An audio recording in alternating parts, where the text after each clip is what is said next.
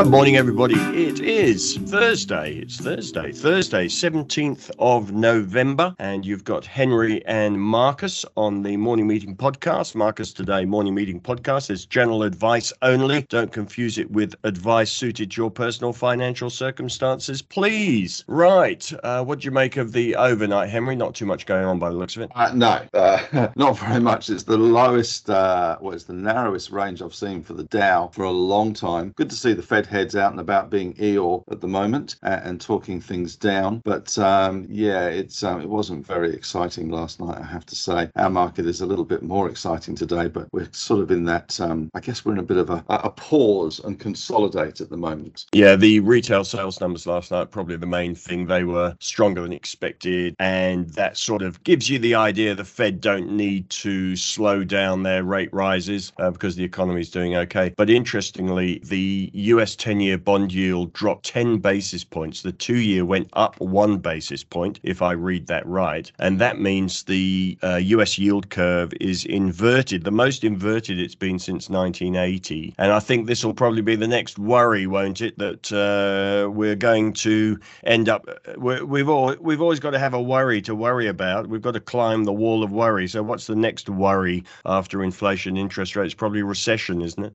Probably. The UK is rapidly heading there, and it had a massive inflation jump yesterday. Interestingly, though, those retail sales, we saw the numbers out from Target last night. The stock dropped like a rock on the back of the fact that its outlook was pretty negative on the whole retail front. So clearly, there's not one size fits all for retailers. No, I think they were talking about, what was it, stressed consumers. I think the share price was down 17% or something. Yep, Also, on the flip side of that, Lowe's, which is their equivalent of, I suppose, Bunnings or Mitre 10, Lowe's had a good set of results and says demand is strong. So don't know quite where the consumer is in the US. Did you see the Deliveroo news this morning, Henry? I did. Isn't that good news? I'm not sure quite how to take that, but 15,000 people who were on their bicycles yesterday. I suppose it's I saw someone saying it's a cyclical industry. 15,000 people on their bicycles are out of work today, and I think part of it is this whole food delivery industry, though we don't really have many players here. They're mostly European companies that have outlets here, and Deliveroo is owned out of the UK, and they have said that they can't make a sustainable profit on the current setup. And I suppose it's a sign that that industry has got super competitive and that it has lived off the backs of, this is a strong word, the exploitation of the delivery people who they've not treated as employees, they've treated as independent contractors. They've been taken to court by the Fair Work Commission and by the trade TWU in Australia and decided it's all too hard. Anyway, it is interesting that whole industry has gone from boom to maturity at this point. I suppose there are now plenty of jobs. It is a cyclical world, isn't it? You can't find people to do any of the jobs, and suddenly 15,000 people are available for hospitality that were on their bicycles. Anyway. Although I expect they're now signing up for Uber Eats and Menulog, and I suspect they probably were signed up to multiple platforms anyway. So I'm not sure we're going to see a massive influx. I think the whole delivery thing is still a thing, and it may just be that competition. Let's face it, when was the last time you saw a Deliveroo ad on TV as opposed to one of those dodgy Menulog or Uber Eats ads? Size conquers all. Yeah. Anyway, an interesting day. I suppose it's the same for Uber, and all these things were going to mature, weren't they? And particularly the ones that are not treating employees as employees. Costs are going to have to go up. Every time I see one of those delivery people, I think there are billionaires in the US and Europe living off the backs of people delivering things. But anyway, I have written a strategy piece today, which interestingly, I think the strategy for me is maturing. It's about timing the market. We've sort of called even Shane Oliver was in the Oliver's Insights, that weekly email he does yesterday, which Livewire's picked up on today and I wrote up yesterday. Shane Oliver has said that shares may be bottoming. Maybe is about as certain as an economist can get. It was quite a strong statement, really. But maybe bottoming. He gave some really good reasons. Have a look at yesterday's strategy piece for that. But I think the idea is... I was just going to say, I mean, the market bottomed at 6,450. It's now 7,200 nearly, and he's now saying it's bottom. Come on, Shane. Keep up with the times, for God's sake, mate. No, I think Typical he's done. economist. I think he's done okay. Anyway, I'm very happy when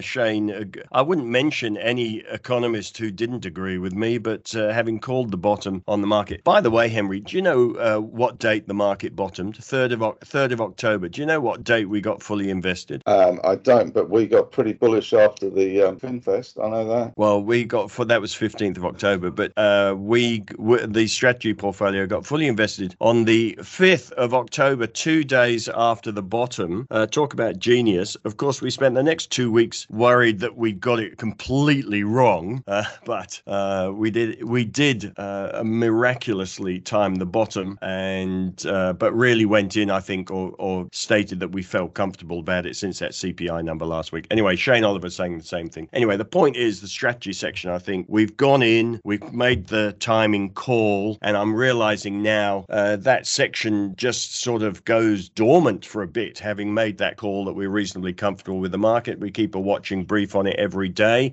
but there's really no other call to make at the moment other than we're in, we're long, and we're done. So I'm going to start concentrating on the ideas portfolio more. You'll see I've broken that out a bit today. We'll get to that in a minute, but the message from the strategy side is we added a resources ETF yesterday. Have a read of the section, and we're sort of done there. So we've got exposure to everything now. What's in your section? Anything of interest today, Henry? Well, I had a bit of a rant today on crypto because I continue to see sane people and supposedly intelligent people on the telly talking absolute crapto about crypto. Did you see that Janet Yellen says that there's not enough oversight on crypto? Well done, Janet. Morning, Janet. Yeah, she should line up with Shane Oliver. Yeah, there you go. The two would make a great couple. Shane's our friend, Henry. Don't bag Shane. I know Shane's our friend. I bump into him quite often around the place. He's a Northern Beaches man. Oh, very good. Yeah, I do bump into him. Surprise him every now and then. Tap him on the shoulder and say, "I like your stuff, Shane." He is one of the good guys in the astrology world, or economic world, as some call it. Apart from that, just a few changes yesterday from the run we had in Zip, which hit 86 cents yesterday. So I just updated that at 3 o'clock yesterday afternoon, selling out of half of the Zip, and also putting some more money back into De Grey as a gold and corporate takeover play. There's certainly something afoot there. So interesting there. I tell you what I did see though this morning, which I thought was the best quote I've seen about finance for a long time. And maybe everybody that does a Master of Finance should memorize this and have it stenciled onto their forehead. Do you know what this quote is? I'll tell you. Now go on. There are two sides to every investment, the numbers and the story. Every investment price, every market valuation is just a number from today multiplied by a story about tomorrow. Isn't that great? And no, going back. Yeah, I'm not smart enough, Henry. I'm going to have to get my head around that. I have to go sit down and think about that in the bath for a while. It just means that the numbers are one thing, but at the end of the day, it's all about the story, the narrative, and the outlook in the future. And you're guessing on that. So you can come up with any valuation, but you have to come up with the story about future before you can extrapolate that into a valuation. I think it's genius. Yes, very good. Right, anything else in there you've got, Henry? What's your favorite? What do you make of this lithium sell-off? What would you be doing now? What lithium sell-off? There was a bit of a lithium sell-off only the last couple of days or so. Yes, there was. Everybody started jumping in, including Macquarie, saying, no, it's fine. I think Macquarie have been saying that for a donkey's years. The lithium sell-off was once again the dopey idiots at Goldman Sachs who have got it completely wrong, admitting they've got it completely wrong and saying that they have really no idea. But the major thing was that there was rumours out of China on some battery maker pulling back their output numbers. Pilbara came out this morning and they had another BMX Bandit auction, and again very high prices and good demand again. And yesterday they said they got so much money they don't know what to do with it and they're going to have to pay dividends. The biggest sell-off, I guess, was in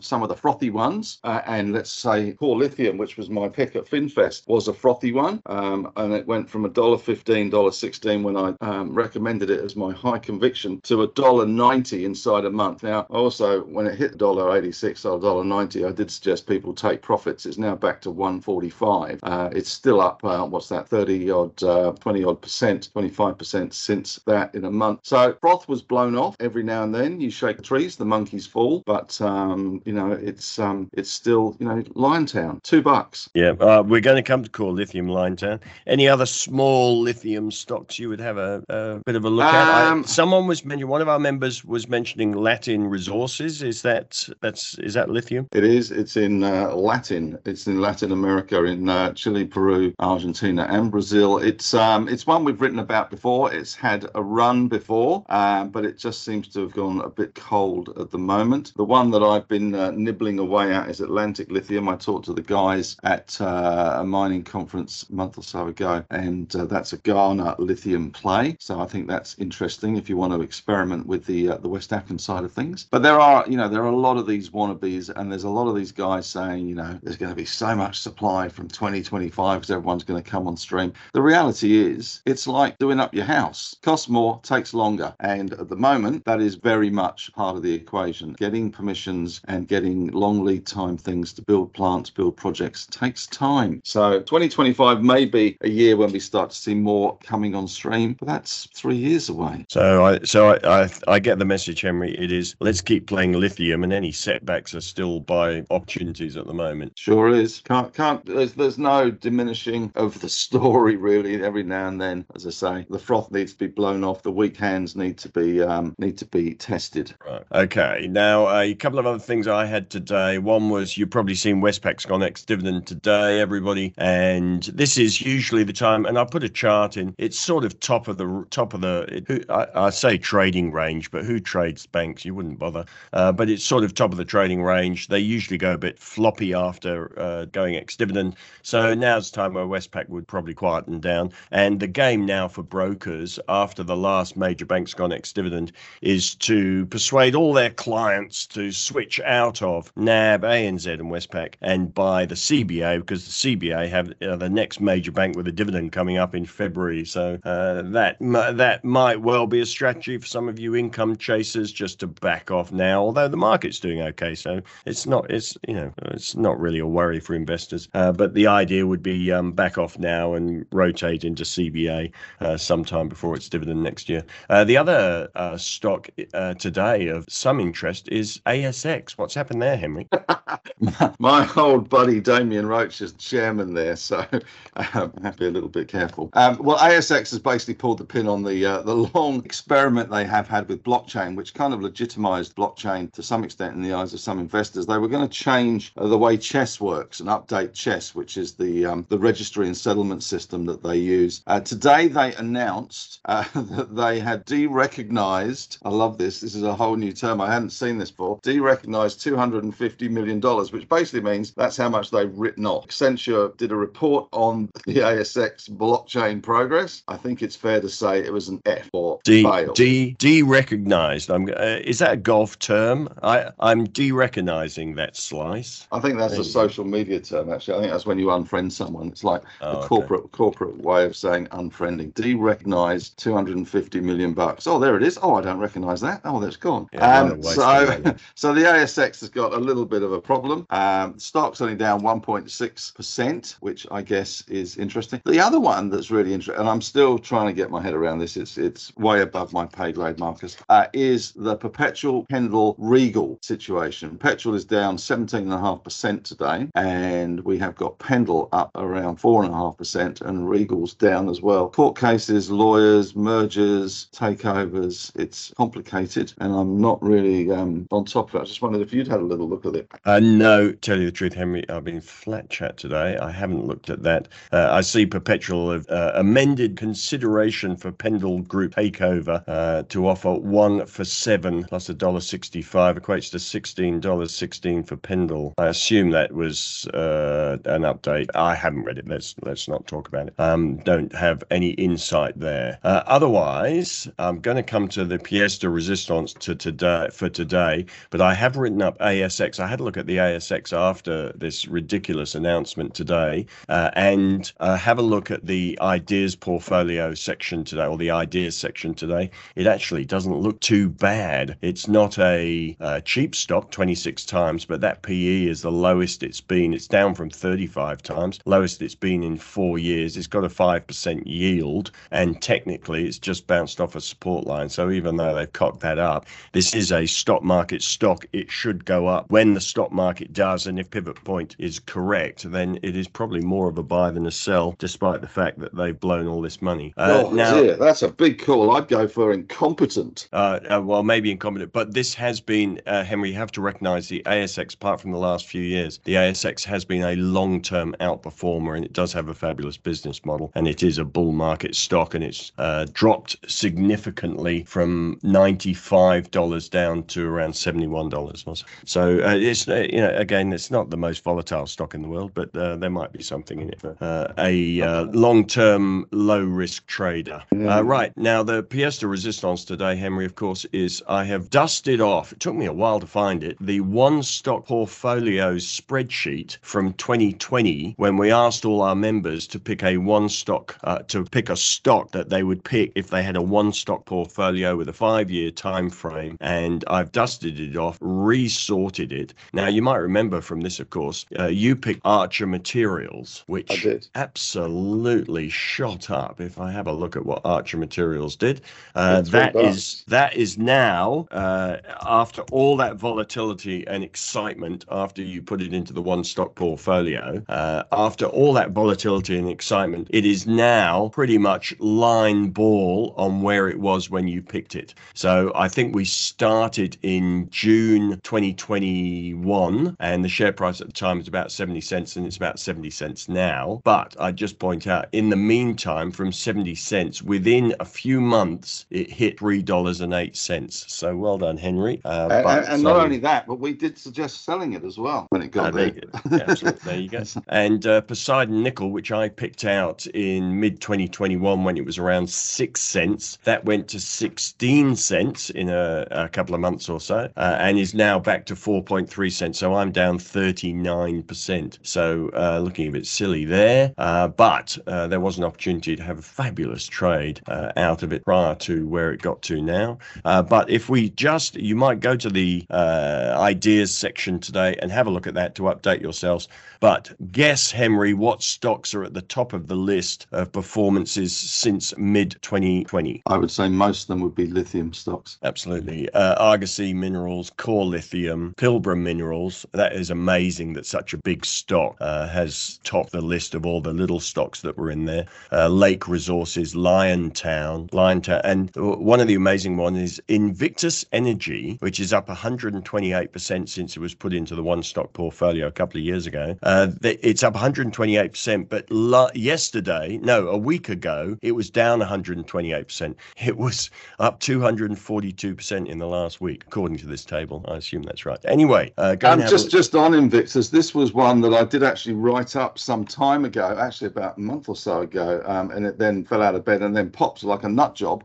It was my next door neighbour's mother's tip, and I wrote it up in the newsletter as the next door neighbour's mother's tip. So well done, Heath's mum. Right. Well, this one was picked out by Charles. Other stocks in there. Remember Weebit Nano? Yep, still going strong. Calyx is in the list as well. Paladin, uranium on the way back. Mineral Resources, Linus is in there, and John's Ling. So loads of stuff. Anyway, we are going to start at some point the one stock portfolio episode 2, the post-pivot era, or I'll find some Star Wars-like headline to sell that idea. So everyone dust off your one stock portfolio idea. And I think that probably about does us, Henry. Yes, I think probably does. Good. Okay. Well, as we leave you, market is up 9. It was down 15. We've got a very tight range. We've got jobs numbers today. They're probably out right as we speak. The calendar's a bit empty at the moment. We don't seem to have a lot of macro stuff coming up. So we're just cruising along at the moment, left to our own device. It's actually a bit of a relief because we can start to have a look at stocks again rather than constantly worry about the market. The macro seems quite established for the moment, and it's reasonably positive. So let's get back to stocks. Everyone have a fabulous day. Thanks very much, Henry, and we'll be back tomorrow. Thank you.